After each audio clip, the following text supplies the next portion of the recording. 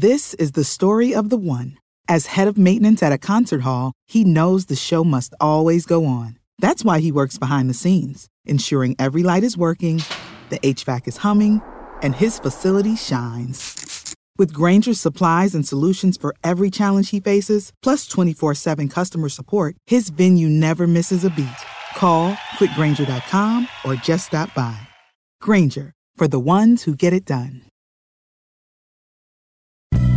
The following production is part of the We Be Geeks podcast collective.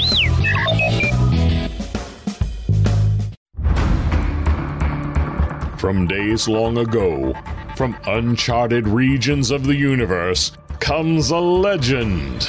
The dream that came through a million years, that lived on through all the tears. It came here, the Fandom Nexus. Fabulous secret powers were revealed to our host as he plugged in his microphone. I have a podcast! Here he is, your Spider-Pan, Jeremy.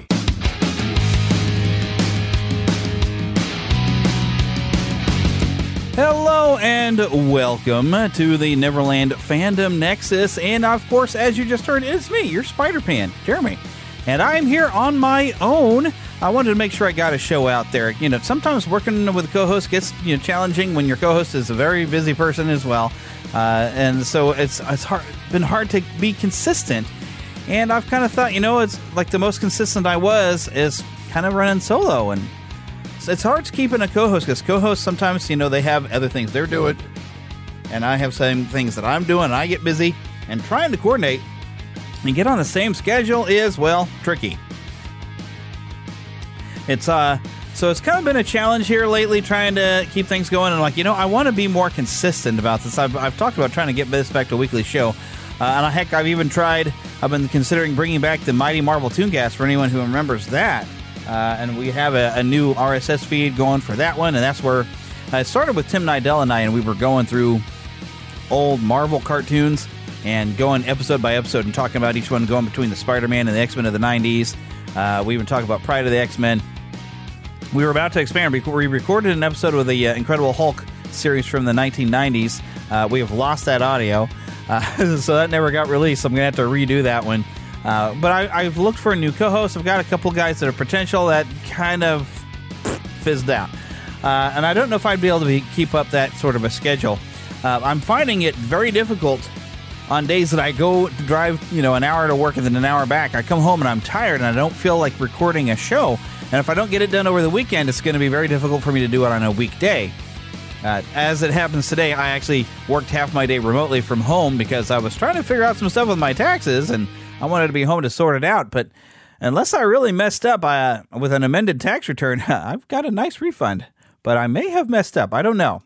I'm sure I'll soon find out when that amended comes back from the state, because I tried to do it myself through H&R Block, and I don't know if I did so good. But one thing, though, I've been considering about the show is, I was thinking we've become kind of almost more modern and almost like pop culture. Well, what's the new movies coming out?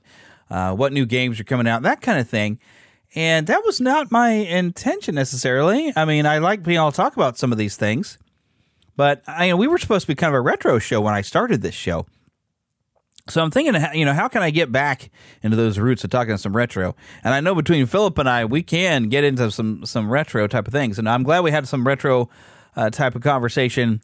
And with the theme, last show, a couple weeks ago, I guess it's been now, I'm glad we were able to talk about some classic shows and movies and stuff like that. And I want to be able to keep that sort of thing going and maybe go back and start with those early things that, that even have had an effect on us. Heck, I could probably talk to Phil with some Andy Griffith. He's a huge fan of the Andy Griffith show. And we even considered him being now somebody who maybe taught us how to be good moral men. The lessons we learned on that show. There's a lot, because we kind of mentioned a lot of people who are like superheroes and stuff, or larger than life characters. But, just the ordinary guys are actually really good. Heck, I had this week, this past couple of weeks, we do a thing. I work at a television station. I won't say which one. but we do a thing called Salute the Badge, and we go and we do a profile on a story from a police officer of something that they've done where they've saved a life or have a big, interesting story. Something, it's good community impact. And one of the things that this officer does is he goes to like a local elementary school and goes to sixth graders, because in some areas, sixth graders are still in elementary before they move on to middle school for 2 years instead of a 3-year thing like I did. But they sat with these kids and they teach them different things. They go they'll have a couple male officers talk to the boys, a couple of female officers come and talk to the girls. And but they were talking about how, just different ways to show respect and a lot of simple things. And they were, like let's practice a good handshake and looking someone in the eye. This is good skill to have, because one day you're going to be looking for a job, or you're going to be meeting the dean for a college, and you're going to want to do this because you want to move forward. And he was even saying if you wanted to be the next Patrick Mahomes, Patrick Mahomes had to meet with the dean of Texas Tech at some point and had to make a good impression other than being on the football field. But it was good stuff like that. And, it's like, there we go, ordinary people doing ordinary type things. Although he did do an extraordinary thing and had a very good story that we've recorded and put together. I guess in March we'll be broadcasting his story, it's a good story. So, but yeah, I want to be able to look also at the ordinary people and people doing ordinary things that are actually making a difference, and that's really, really a cool thing. Teaching boys how to just shake a hand. I remember when I was young, even in church, people teaching me that. But anyways, yeah, we're kind of getting off track of what we normally do on this show. We tend to have a lot of fun here, and I intend to have a lot of fun with you today. I'm going to talk a little bit about, normally I would do what have you been watching, what have you been playing, but my what have you been playing has been Hogwarts Legacy, but we're going to save that for a main topic later. I'm going to talk a little bit about my thoughts on the game, a little bit about some of the production, anything I could kind of track down to share, and my experience in playing that game. Also, we do have a review of Ant-Man and the Wasp: Quantum Mania, and I'll talk a little bit some of the characters you will somewhat meet, some of the characters we've already met. But I want to talk about some of the characters in that, so that's all coming up. But going from like the normal order of things, what have you been watching? Well, Philip came over here. We watched Super Bowl 57. We live here in the Kansas City area, so of course we were rooting for the Chiefs. Had a great old time watching that game. It's more fun when you have some friends over to watch. We had some snacks and just, it was a heart attack waiting to happen for us. It was a really good game, and all of you in Philadelphia, your team played very well, I think, and I think you could, hold your heads up high and say, hey, that was a good team, and, even your guy that did some holding admitted, it's like, yeah, I grabbed the jersey, and I thought I'd let it slide, and I thought that was very big of him to do that, but boy, that quarterback you all over there, Hurts, Jalen Hurts, man, he is the real deal. That is a good quarterback y'all got in Philadelphia, so I expect to see you guys again next season sometime. And the postseason mainly. I don't know if we'll play in a regular season game. I have no idea. But yeah, really enjoyed that. And I tell you what, this town last week just went crazy. And, it was fun having the parade. And I've got some photos I took with a 3D replica of the Lombardi Trophy that we have around there. I got some photos while we went to go see Ant-Man. So yeah, and I was going to also bring up for what have we been watching, Picard Season 3. I know Philip has started watching it. I have never finished Picard Season 1. And the interesting thing is on YouTube, I've a few people who, like to do reviews of television and movies and stuff, and they'll even do some old movies and stuff. But they were, talking about, it's like, wow, this just doesn't feel like Star Trek, and it seems dark and grim and doesn't have that hopeful, that positivity that Star Trek kind of had underneath it, where it's like this hope for the future and the things that we could look to learn and all that kind of thing. It just seemed like it didn't feel like it had that. Well, one of those people saying that got a chance to review the first 6 episodes and said, these are good for this new season, the final season of the Picard series. And he said the first 6 episodes were good. Can't speak to anything after that because, hasn't gotten to see them yet, but the first 6 episodes apparently good. And Philip, I know, really enjoyed the first episode.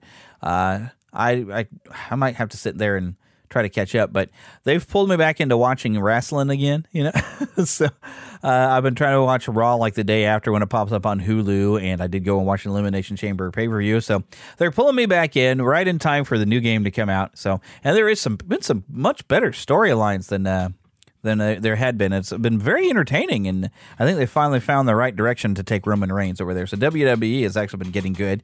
AEW, I don't really have a way to watch because I don't have any sort of cable. We pulled the plug. So can't watch that one, but, it is what it is. So, but what have we been playing? That's right, Hogwarts Legacy, so which we'll talk about that later. So, we're just going to move into what little bit of news I actually have, which actually isn't any. So, you know what we're going to do? We're going to go to the trailer park. That's not the right button. Mama, another gator got in the house. Another gator? Give me that sugar. Come here. Get him, Mom. Get that gator. The Neverland Trailer Park. Okay, so now the first thing I had on my list, and this is mainly stuff because stuff was played during the Super Bowl. We got little commercials on that was basically telling you that there was a trailer to go on and find on YouTube. And of course, we got to see Guardians of the Galaxy Volume 3. And I'm not going to play the audio because there's a little bit of language in there that I don't find appropriate for my show. So overall, though, a really nice trailer, getting me excited. You know, we're seeing this is going to be maybe a little bit more dramatic than what we've seen in some of the other ones. I'm not sure who like the major villains. I mean, we've gotten to see Adam Warlock in there. I kind of feel like Kang is popping up. I expect we're going to see a lot of Kang over the next few Marvel products. I don't know, movies and television. I think Kang is going to be popping up more often. Because he is kind of a multiverse type villain, so he can pop up in multiple versions of himself. So I expect we're going to see a lot more of him, and it looks like that's going to happen as well. I did see some humor, that humor we expect from the Guardians of the Galaxy. Definitely there, but definitely seems like the stakes feels just a little higher and a bit more dramatic, and it almost looks like Star-Lord is dead at the end. He's being carried off by Nebula at the end. Anybody else see that?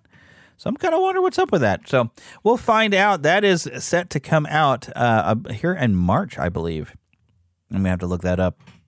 Because I'm not going to click the link. It's just going to start playing the trailer, and that's got all the information in it. But I don't want you to hear the language in that trailer. So okay, well, we're going to move on to the next trailer, though, in the trailer park to talk about something that has a moment that kind of definitely did get me excited.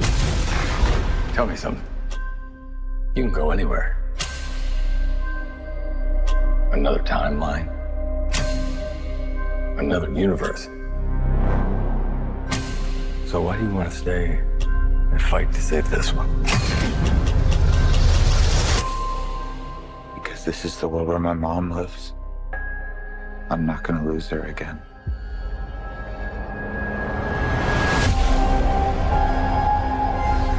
Time has a pattern that it can't help reliving.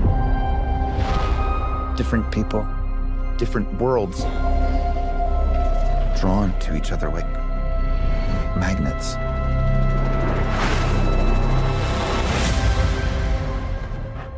It's my face. You stole my face. If you were to go into the past, you have no idea what the consequences can be. Bruce, I could fix things.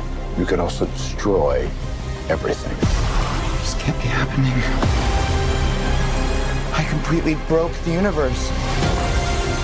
Zod, we've been waiting for you. I created a world with no metahumans. And now there's no one to defend us. Want some help?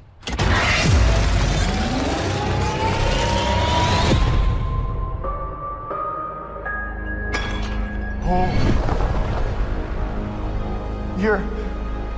You are? Yeah. I'm Batman.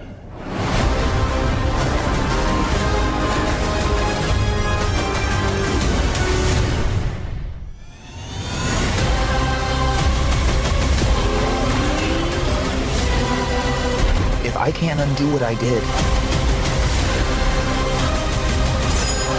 if I can't get back, there might not be a future.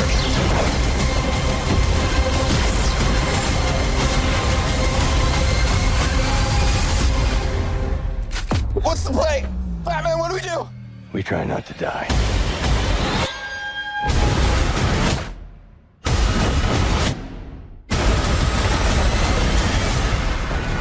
It's not Clark. My name is Kara. I'm Barry. We're Barry.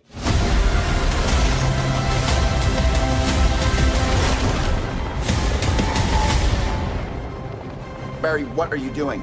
Our kids are going to want to see this. June 16th, The Flash.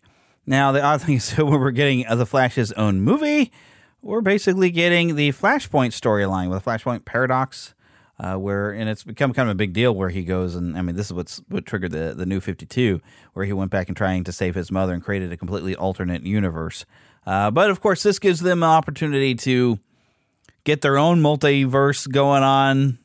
And James Gunn said he's going to try to pull all the stuff between television, comics, all their stuff together. Games, he wants to have some of the same actors playing the same thing, even if it's a voicing and animated. He wants to try to bring this all together. We'll see how well that works out. I don't know. But anyways, this one says here in the description, Warner Brother Pictures presents The Flash, directed by Andrew Muschietti, the It films, and Mama. Yeah, horror movies. That's interesting. Ezra Miller reprises the role as Barry Allen in the DC superheroes' first ever standalone feature film. A standalone film that features Batman and Supergirl, a very violent Supergirl that's not afraid to kill people from the look of this. So it's not, it's his standalone film, but it's... Weren't there other things like in some of the other DC films that felt more like is trying to be a Justice League when it wasn't quite, like we had the Batman versus Superman, and Marvel's kind of done it too, where they have like multiple heroes showing up in a solo film, and I guess you would kind of have to, because after you've got the Avengers, where you gotta, how come the other Avengers didn't show up when this happened? That kind of thing. So Marvel's been doing this already for a while, so it just feels like DC's trying to play catch up here, and we'll see how well they do. I mean, there's been, I think, a little bit of fatigue on these films, perhaps, to a lot of people. I know my wife is tired of them. She didn't want to go see Ant-Man. So for people who aren't fans of this genre, they're maybe fading out a little bit, and they're starting to maybe feel a little repetitive, like they're just the big over-the-top blockbuster. I don't know, but for most of these, I still have a good time. And we'll get into that later when we start talking about Ant-Man and the Wasp and Quantumania. But this also in the description says, worlds collide in The Flash when Barry uses his superpowers to travel back in time in order to change the events of the past. But when his attempt to save his family inadvertently alters the future, Barry becomes trapped in a reality in which General Zod has returned, threatening annihilation, and there are no superheroes to turn to. That is, unless Barry can coax a very different Batman out of retirement and rescue an imprisoned Kryptonian, albeit not the one he's looking for. Ultimately, to save the world that he is in and to return to the future that he knows, Barry's only hope is to race for his life. But will making the ultimate sacrifice be enough to reset the universe? We'll find out June 16th. All right, but let's move on to our next trailer. I am kind of looking forward to checking it out, mainly because Michael Keaton is Batman, and I must say I got very excited. I mean, we knew it was happening, and we'd seen little flashes, and we'd seen like the Batman silhouette, but having Michael Keaton return as the 89 Batman, and even having the old Tim Burton theme pop up in there, very, very cool. Got me very excited when I watched it. But now, something that I'm hoping does not let me down. It's Indiana Jones and the Dial of Destiny, but we only got a 30-second preview. Have we met? My memory's a little fuzzy. Are you still a Nazi? Give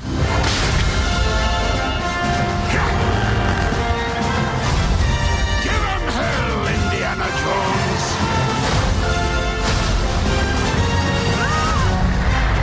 What are you doing here? Let's get you! Hang on!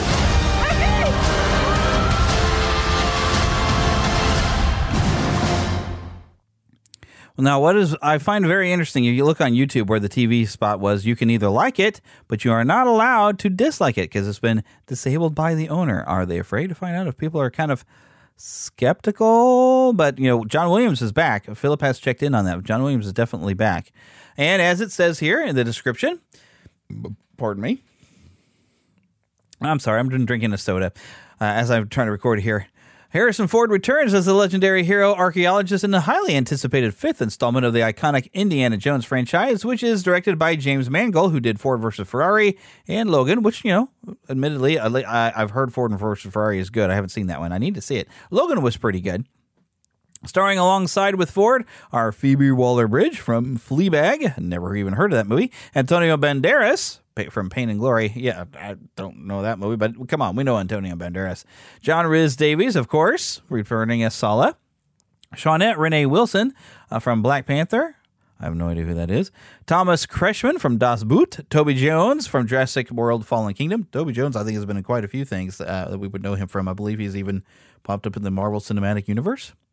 Wasn't he in the Captain America films as, I can't think of the character's name right now. Boyd Holbrook from Logan, Oliver Richters from Black Widow, Ethan Isidore from Mortal, and Mads Mikkelsen from Fantastic Beasts: The Secrets of Dumbledore. Of course, Mads Mikkelsen also appearing in the Star Wars franchise in Rogue One. Mads Mikkelsen, I think first thing I saw him in was Casino Royale. Very good. What gets me concerned is the film was produced by Kathleen Kennedy, but also Frank Marshall and Simon Emanuel, with Steven Spielberg and George Lucas serving as executive producers. How much say they got to say on any of this, though, as an executive producer? I don't know.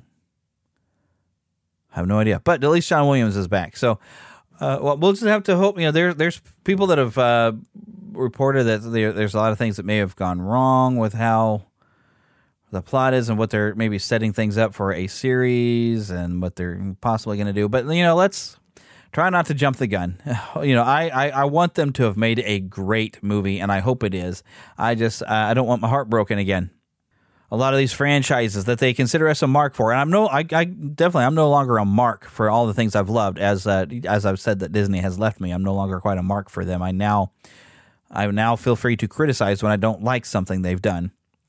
But I think they feel like we're a mark and they can stick anything they want into a beloved franchise that's been around, and they can mess with it and do things that the fans aren't going to enjoy, but they'll do it because they think, oh, we need to push this idea.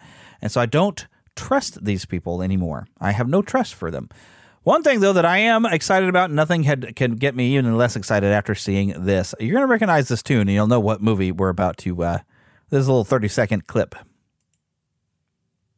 We're the Mario Brothers, and plumbing's a game. We're not like the others who get all the fame. When your sink is in trouble, you could call us on the double. We're faster than the others, you'll be hooked on the brothers. Thank you, Super Mario Bros. It seems like the only thing you haven't drained is my bank account. For super service, call or text Super Mario Bros. Plumbing today at 929-55-MARIO. Or reach us on the World Wide Web at smbplumbing.com. Now, I love the fact that those of you that are my age, you're probably going to recognize that little song from the Super Mario Brothers Super Show. That was like the intro to the cartoon portion of the show. And I absolutely loved that they used it. And I will say the website and the phone number are legit.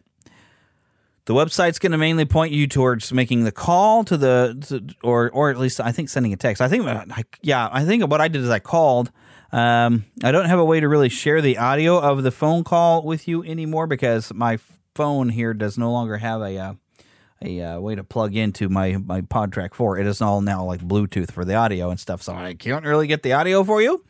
I might be able to use Skype to call it, I suppose, but basically what it's doing is telling you to text to them, and then you're going to then find that Universal wants to be able to send you messages or whatever. They're trying to get you to sign up for like email lists and text lists and a bunch of other stuff you're going to get from Universal about other pictures. That's pretty much what the website and what the phone call is about. I mean, it's kind of fun to get the call and have Luigi on the phone or whatever. But yeah, it's a mailing list you're going to get. But that got me super excited with that trailer and having that classic theme song in there. Was super excited. That movie's coming very, very soon. I should have looked to see exactly when it's coming. I think is that coming in March or April? I don't know. I should have looked that up. But it's coming very soon, and I'm very excited. Oh, want to see a movie? Yeah, any good? It was bad? I'm fuzzy on the whole good-bad thing. My eyeballs could have been sucked from their sockets. I like it a lot. The best movie ever made. A Fandom Nexus movie review.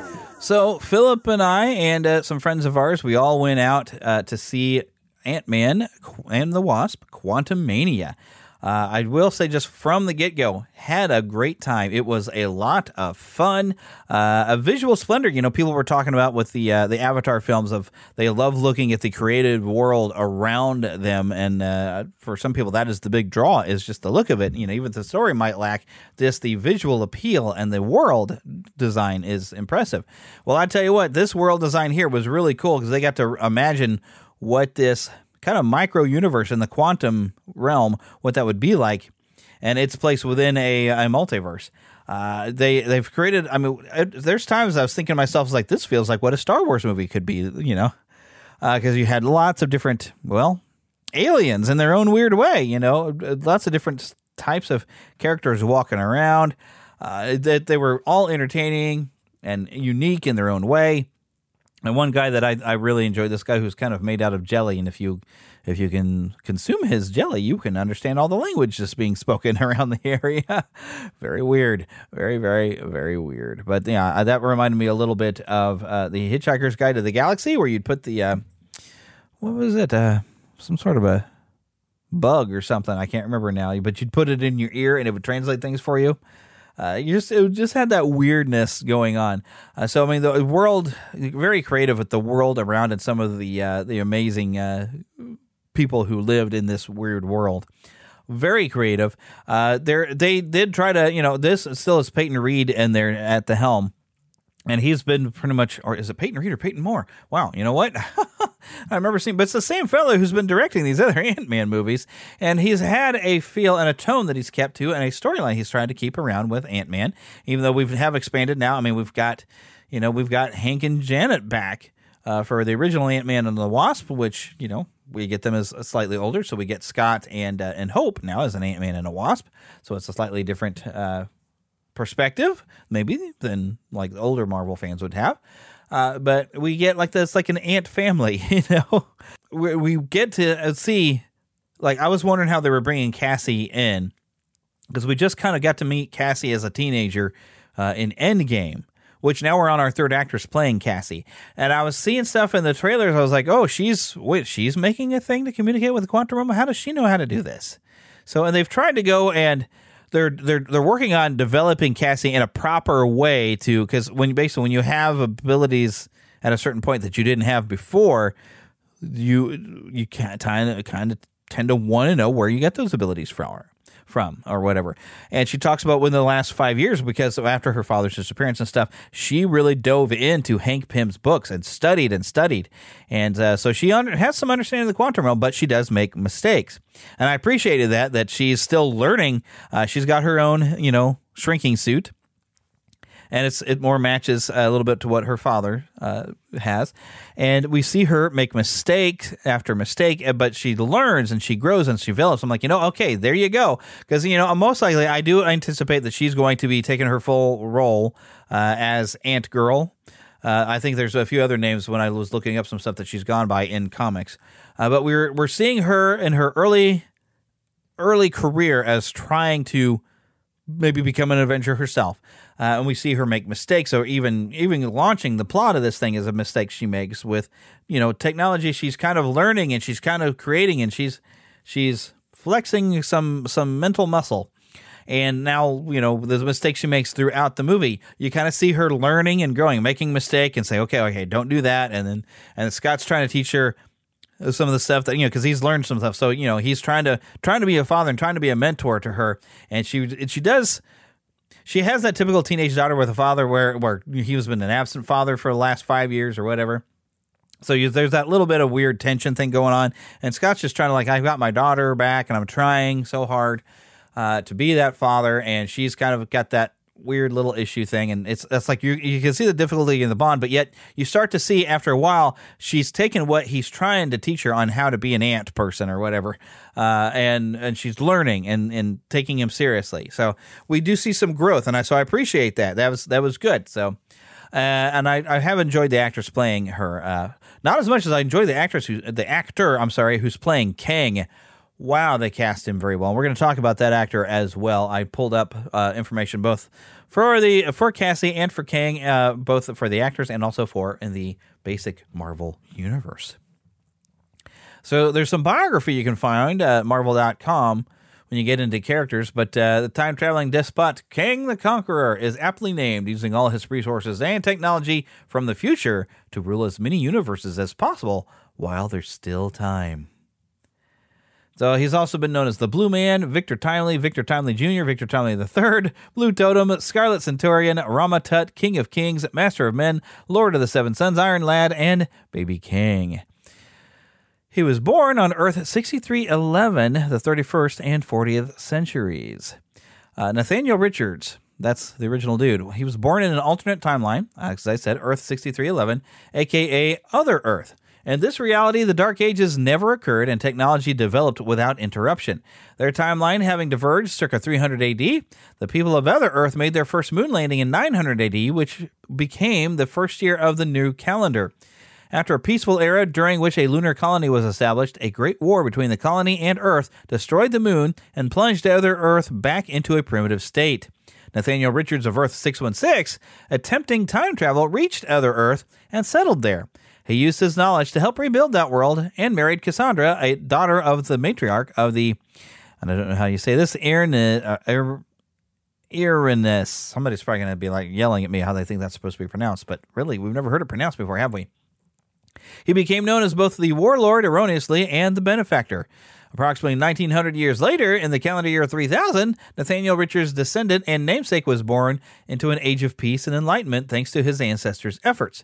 At age 16, the young robotics student Nathaniel develops a working growing man stimuloid model. However, his throat is slit by a bully, Morgan, causing him to spend the next year hospitalized. While recovering, he studies cross-dimensional recordings of the heroic age of Earth 616, brought to his reality by the benefactor.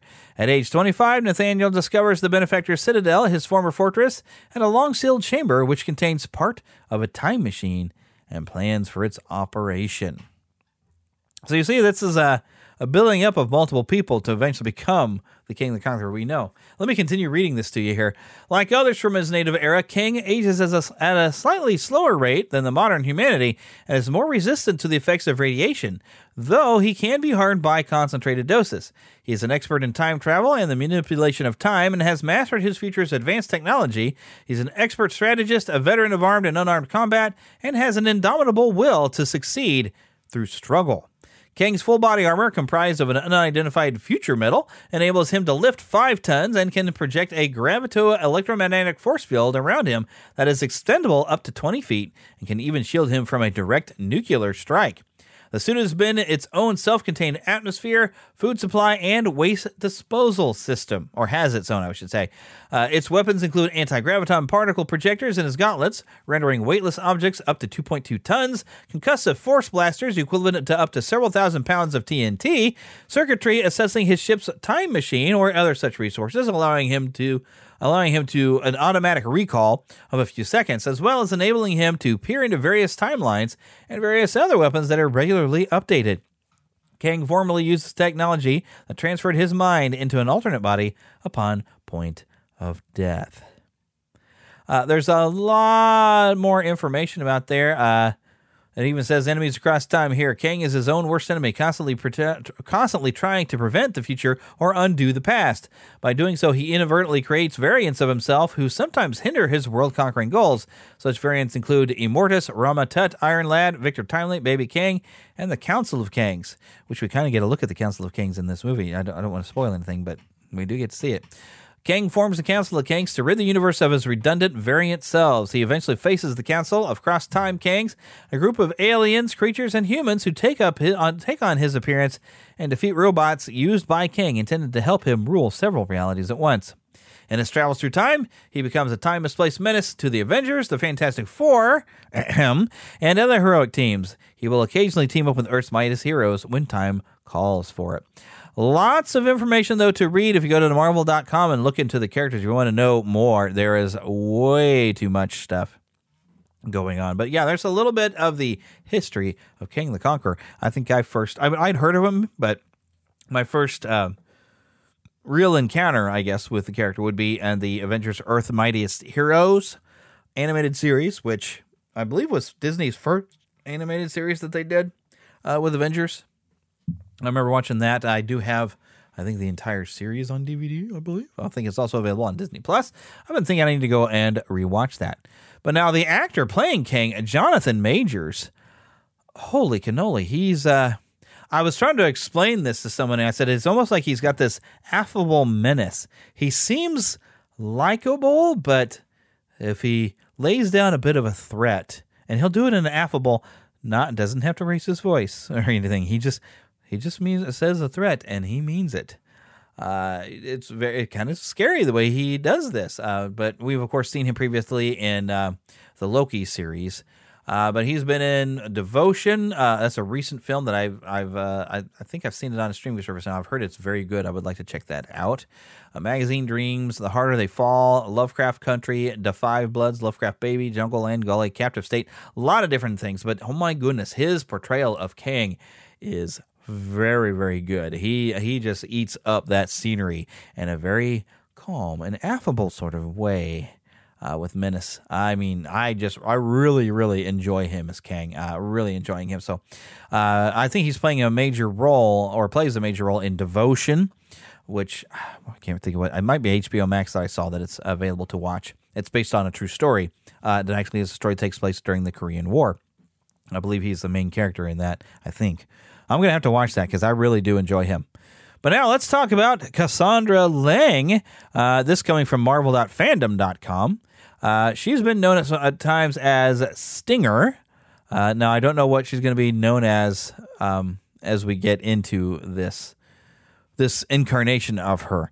But she's been like an ant girl and all this stuff. I kind of think that she might be called Stinger as she gets in there. And there's a quote of hers that says, "I'm not going anywhere. My father was an Avenger. This was his home, and 1 week in a month, it was mine, too. Now he's dead, and all I have left of him is inside the mansion. So I don't care who you are or what powers you have. I'm not leaving without it." So let's go talk about some origins here. This, of course, is the comic book origin, not necessarily in the film. It says, as a young child, Cassie suffered from a congenital heart defect, and to save her life, her father Scott Lang stole Henry Pym's Ant-Man equipment and Pym particles, which he uses to rescue Dr. Sondheim, the only doctor able to cure Cassie's condition, from cross-technological enterprises. Let me pronounce that properly. As Cassie became older, she wanted to become a hero just like her father. With Ant-Man for a dad, Cassie was able to encounter the world's greatest heroes on a frequent basis. Scott's time as an engineer for the Fantastic Four brought Cassie to the team's then headquarters of Four Freedoms Plaza. In the spectacular environment Cassie once called home, she forged a strong friendship with Christophe Bernard, the former ward of Dr. Doom. For the time they shared a home with the Fantastic Four, Cassie helped Christophe adjust to life outside of Doom's castle, and she developed something of a crush on the boy. When the Fantastic Four went missing and Scott found himself without a job, he found employment at Oracle, Incorporated with the Heroes for Hire. It was while working for the Heroes for Hire that Cassie had further adventures, accidentally activating the Super Adaptoid, the Super Adaptoid, and receiving terrifying visions of things to come. The H4H easily defeated the Adaptoid, Heroes for Hire, and Cassie's participation in these dark events helped her father and his allies defeat the Master in a battle for the fate of the Earth itself. After the divorce of her parents, Cassie's father joined the Avengers. Cassie spent much of her time with her father living in the Avengers mansion. She loved and admired her father and formed a strong relationship with his colleagues. She even referred to Tony Stark as Uncle Tony. Unbeknownst to anyone, Cassie used this time to secretly expose herself to Pym particles in the hopes that she could be a superhero like her father. However, when Cassie's mother Peggy remarried, she and her new husband Blake Burdick continued to harbor a growing resentment towards superhuman heroes and worry for Cassie's safety. Peggy was able to attain a court ruling limiting Scott's time with Cassie to supervised visits. Cassie went through a traumatic experience during this time, being kidnapped and held hostage with the looming threat of violence from a deranged individual hanging over her head. Scott arrived in time to save Cassie and nearly took the life of the crazed man who had taken Cassie from her school. Her father's teammate, Jack of Hearts, had followed closely behind his fellow Avenger, unwilling to let Scott make a fatal mistake before Cassie's very eyes. Jack did the avenging for Scott, as did so at the cost of his own life. So now we have the death of Scott Lang. I'm not sure if this is really kept in the comics. I don't really follow Ant-Man in the comics. But having felt responsible for Jack of Hearts' death, Scott ran out to greet his fallen comrade when he inexplicably landed on the Avengers Mansion grounds. Scott was then incinerated when Jack suddenly exploded, leaving some skeletal remains of Ant-Man in the newly formed crater. The Avengers lost a great deal during the coming hours, leading to the apparent end of the team itself. Cassie Lang was left without the love and support of her father. He was her parent, her inspiration, her hero, and more. The man who had meant so much to her had died. Cassie was very saddened by her father's death, but as one hero would leave the world, another would take his place. After Scott's death, Cassie began living with her mother and stepfather. Tensions were high, and Cassie constantly fought with her mother. One night, Cassie planned to leave home and join the Runaways. However, that same night, Cassie learned about the Young Avengers. Intent on joining them, Cassie sought out Kate Bishop, the young woman rescued by the Young Avengers. Together, the pair went to the Avengers Mansion and found 14 boys called Iron Lad. Iron Lad, didn't that come up as Kang? Patriot, Hulkling, and Asgardian. An argument soon erupted about Young Avengers membership, and Cassie began to grow at an alarming rate to everyone's surprise, including Cassie's. Captain America, Iron Man, and Jessica Jones arrived to quell the argument and help Cassie. This is all going on even before the Civil War. Wow, okay. There's a lot of stuff I didn't know. So while alone in the Avengers Mansion, Cassie confided to Tony that she had been secretly taking Pym particles for years, and Tony told her the truth about her father's murder. Not long afterward, the mansion was attacked by Kang the Conqueror. During the battle, both Cassie and Kate joined in, and a brief romance sparked between Cassie and Iron Lad. Wow. After defeating Kang and saving the world, Cassie and Kate remained on as permanent members. Captain America and Iron Man ordered the team to disband and refused to train them. However, Kate used some of her family's money and connections to procure a new lair, costumes, and weapons for the team. Although the code names like Ant-Girl and Titan were suggested, Cassie adopted the title Stature. Well, I guess it makes sense if you can grow. It's a good name. Maybe they'll use that for her in the films. After deciding to continue her life as a superhero, Cassie's stepfather and mother began to suspect that she secretly is Stature.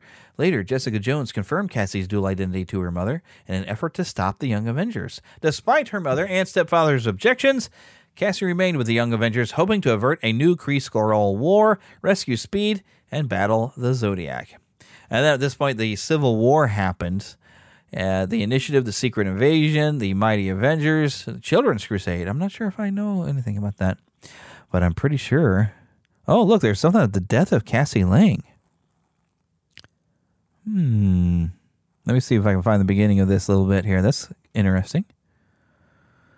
See, armed with reality warping powers, Doom returned to New York City to offer the Avengers and X-Men a choice: join him or perish. During the ensuing battle, Doom's powers were overloaded and depleted. Unfortunately, Stature gave her life to defeat Dr. Doom.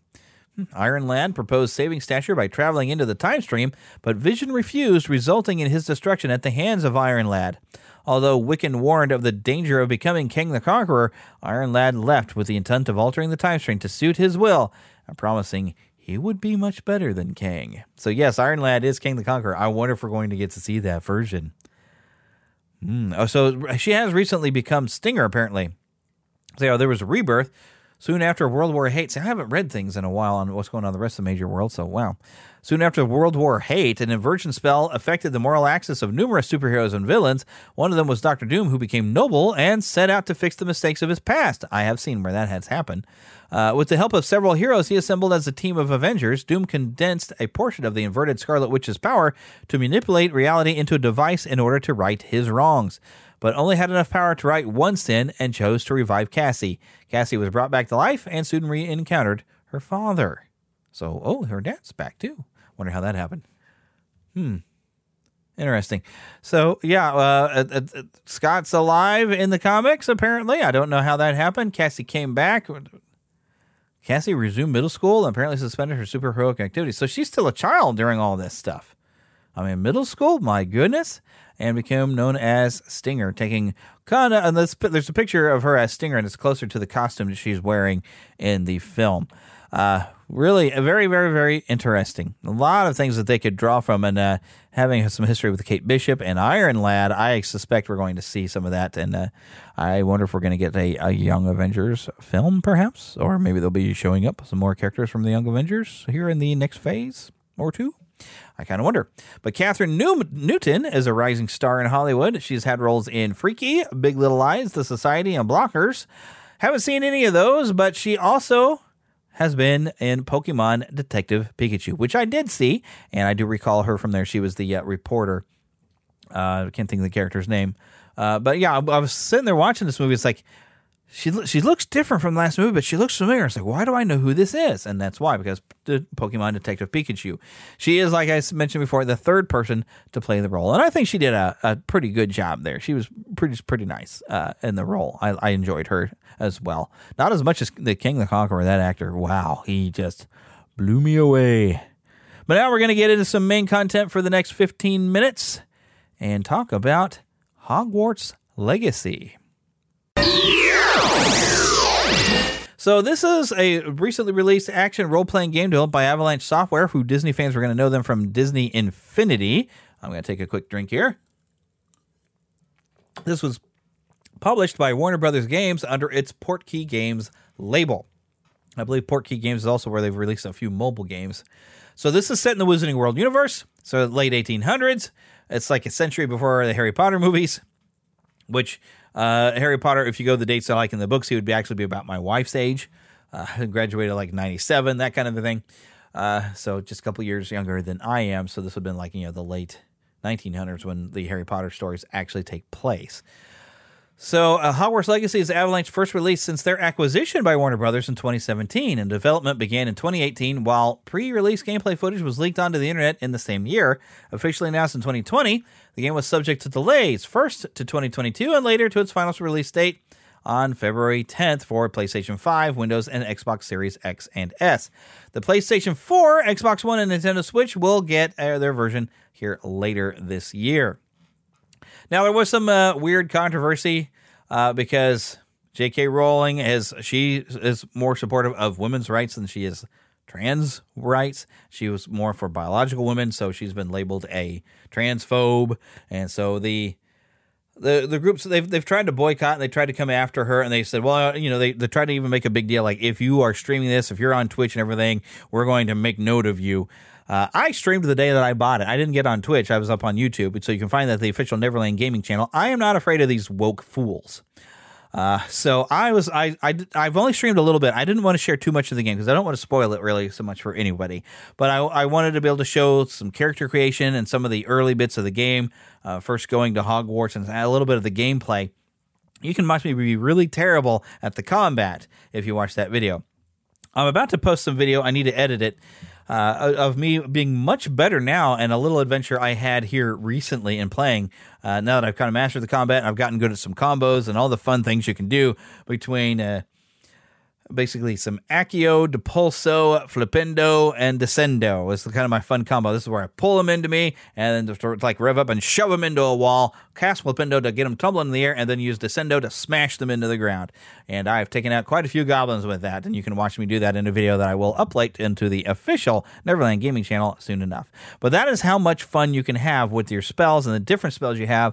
I've even unlocked now where I can access all my different spells a little quicker instead of having to go into a menu and swap out stuff on my 4 choices. Now I can have a total of 16 choices of spells. I just have to, do a quick switch out. But they made it as a quick command. But you got a lot of different spells you can do. You've also got just like a typical attack. You've got a few spells that just kind of you don't use them in combat so much as you just have a prompt to use it, like when you learn Alohomora. You already know Patricus Totalis, I guess, when you start, because you can use that in stealth. When you sneak up behind someone, you can Patricus Totalis and take out your enemies. Lots of really fun magic that you can learn, and it takes a while to get to where you get to something I was looking forward to in the Room of Requirement, where you could have your vivarium. That's the word they're using. And you get a few vivariums because you're only allowed 4 different species in each vivarium, but this is where you can keep magical beasts that you rescue. There is somebody who pointed out, it's like you're fighting against poachers and stuff, but it seems like you're poaching because you can sell these animals or harvest their feathers or fur to craft things or sell things or whatever. It's like, isn't that what poaching would be? No, see, poaching would be harming the animals or killing them just simply for their fur or whatever, that you're not supposed to kill them. But what you're doing is rescuing. You're getting them away from the poachers. You're letting them loose in this vivarium, and you're befriending them. You feed them, you brush them, and that kind of thing. And when you've fed and brushed them, they give you fur or feathers, and so you make friends with them. That is the difference. You are keeping them. You're like a farmer would, as opposed to locking them up in cages or killing them for their fur and that kind of thing. So you get more of a better supply. But maybe there's less money in it. But some of the animals you get, if you can't fit them in there, you can sell them in a pet shop. And the owner, well, I don't know if you'd call it a pet shop, but that's what I'm calling it. But the lady in there makes sure that they get good homes where they can have nice, full, safe lives. So very much been enjoying it, having a lot of fun, lots of good side stories to go through, lots of very interesting things going on with characters that you're even going to spend a lot of time with a Slytherin, because it tries to make the point that, hey, just because you're Slytherin doesn't mean you're evil, right? So it just means maybe you're a bit more ambitious, maybe a little cunning. And they even point out, hey, Merlin was a Slytherin. So you get to do some adventures with some Slytherins. Who's one of your major friend characters is Sebastian, a Slytherin, and he's got a very interesting story that kind of develops over the course of the game. I have not yet finished the game, but his story has been very interesting, and you get the opportunity to learn the dark arts with Sebastian, but it seems as you learn them, that doesn't mean you have to use them. Although I have been made aware that at the end, you will be given a choice, and that will determine the ending that you get. There's like at least 3 endings. So what you do during the game does not necessarily affect everything at the end of the game. You'll have some options. Pardon me, I had to get a drink there. I had a little bit of a tickle in the throat all this talking. Now, one thing I've noticed that they did, and parents be noted that this is aimed at teenagers. It is fairly rough. I mean, it's teen and up. There is some death going on, and it is indicated by your character that even though you're not using Avada Kedavra, you are doing things and you are killing your enemies. So be aware. This is, it has some pretty violent death things that have happened that are part of just stories that were kind of disturbing. Like, whoa. Kind of a shock one, something you didn't see happen in the movies. You see happen pretty early on in the game that it kind of surprised me. And I was like, wow, we're going to dark places with this. Also, be aware, and this might have been a way to try to keep people off of it, but parents, there is a major character in there who is a transgender. I was wondering what was up with it when I went into into Hogsmeade. What is it? The 3 Broomsticks. And there's a character who's designed to look like a woman but has a man's voice. So I'm going to leave that there. Also, there is a character you will encounter that will launch you on a side collectible type of thing, or puzzles. There's puzzles in there that Merlin has set up, and the person who launches on that is a woman who talks about her wife. So parents, be advised that content is in the game. So you might want to have a conversation with your kids on this, just to keep that and make that known and put that out there. So, you get to decide male and female. If you connect this game with your Wizarding World account, maybe it used to be your Pottermore account or your Warner Brothers account, if you connect it, it will bring in whatever your wand was. Your Patronus, I think, might have a factor. I don't know. I haven't gotten to learn to cast a Patronus charm yet. I'm hoping that comes up, because that is a 5th year type of thing, right? To do the Patronus. I haven't seen it in the spell list, but I kind of hope I get to use a Patronus. That'd be kind of neat. But your wand, your Patronus, and so you can go with what you got sorted in as your Hogwarts house and what the wand that chose you through there, or you can kind of pick something within the game. Like, I'm a Dragon Heartstring, but if I wanted to, I could have had the unicorn hair. It will let you choose at certain points of the game. You can even choose what Hogwarts house you wish to belong to. So you're not stuck in there, but it does tend to ask you some questions. It didn't ask me a whole lot because I already had everything from the website, but I have seen other people playing through, and they got a few more questions than I did. And it will select a house like, we recommend this house for you, but you have the option of choosing a house, which is something that's brought up in the games anyway. Or in the books, rather. Sorry. That Harry does tell his son, like, hey, I kind of got to choose a Gryffindor, so, maybe you can too, that kind of thing. So, yeah, there is that factor in case you were curious, and you may have already heard that before. But I've really enjoyed it. The combat is fun. There's lots of interesting characters, lots of fun creatures. There's always a little dialogue going on within town, and you can read it, or running around Hogwarts. There's lots of secrets in Hogwarts to discover. There's so much. This game is so big. There is so much stuff. I mean, it's Skyrim in the Wizarding World. Even to the level of having, oh, hey, I just discovered this little tomb or this cave. Let me go see what's in there after I've figured out how to unlock it. But, like Skyrim, you might wander in there and like, who lit these torches? I had to do this thing to get in here. How did these torches get lit? And these torches may magically light, or you might use magic yourself to light up the lights in the area, or you might just be wandering around with, you'll cast Lumos and have your lawn lit up and you'll wander around like that. But there's a lot of stuff. It's very intuitive, and you have to kind of think, I'm kind of in a situation. It's kind of dark in here. I know, Lumos. You're kind of left on your own to use your magic to the best of your ability and knowledge of how best to make use of it. And I've just enjoyed that entire thing. In fact, if I wasn't here recording this, I would be playing this game right now. Storyline is you've got a little bit of some dark wizards kind of teaming with some goblin rebellion, and your character has been a rare person who has the ability to control certain ancient magic, which you're kind of slowly learning. But there's also some other nasty magic. And how did it come into the world? And it's something that this particular goblin, Ranrock, seems to have some control over. And Ranrock is going to conquer the wizarding world for the goblin's sake. So there's a lot of stuff going on. I don't want to spoil too much of the story or anything, but sales have been very well. They've got a lot of accolades for this game. It's a wonderful game.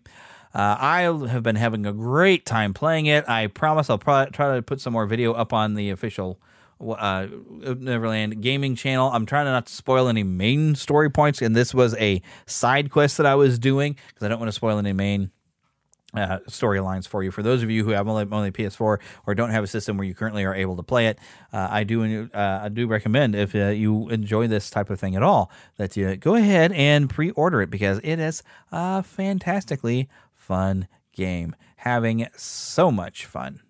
So, with that being said, that's going to have to wrap up our show for this week, and we'll see if I can come back again next week. I don't know what to do for the show for next time around, other than I've been working on trying to get a guest on. Let me see if I can make contact with him. But I do want to remind you all, if you're in the Kansas City area, or want to be, March 17th through 19th is Planet Comic-Con, and on the 17th and the 19th, that Friday and Sunday, I will be hosting 2 different panels, and we're going to talk about Walt's time in Marceline and in Kansas City with the Laugh-O-Gram Studios and also the influence Marceline had, and I do have some guests coming down from the Walt Disney Hometown Museum.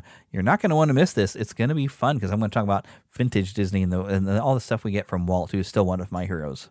So come on down, and make sure, of course, you visit our website at neverlandpodcast.com, where, of course, you can find a link to my podcast reviews. There you can leave a review. You can also sign up for just a small fee. You can actually join in and get some reviews sent to your email for your podcast if you happen to be running one.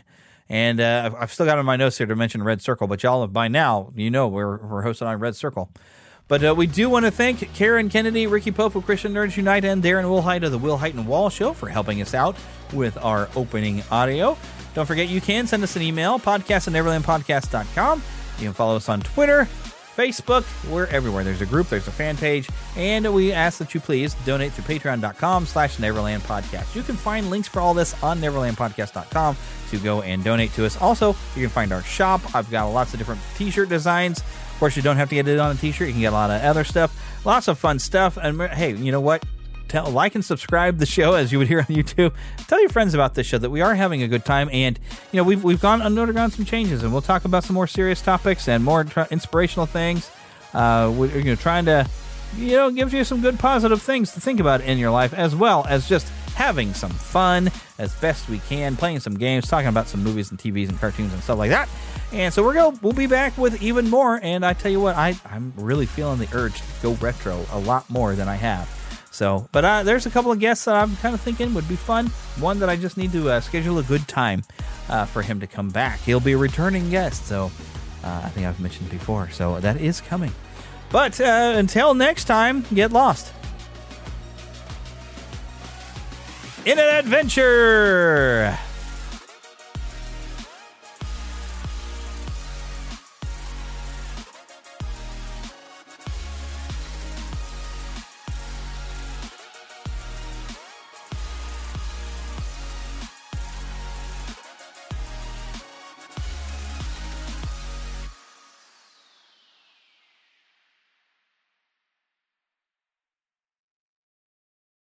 Want to get smarter about investing?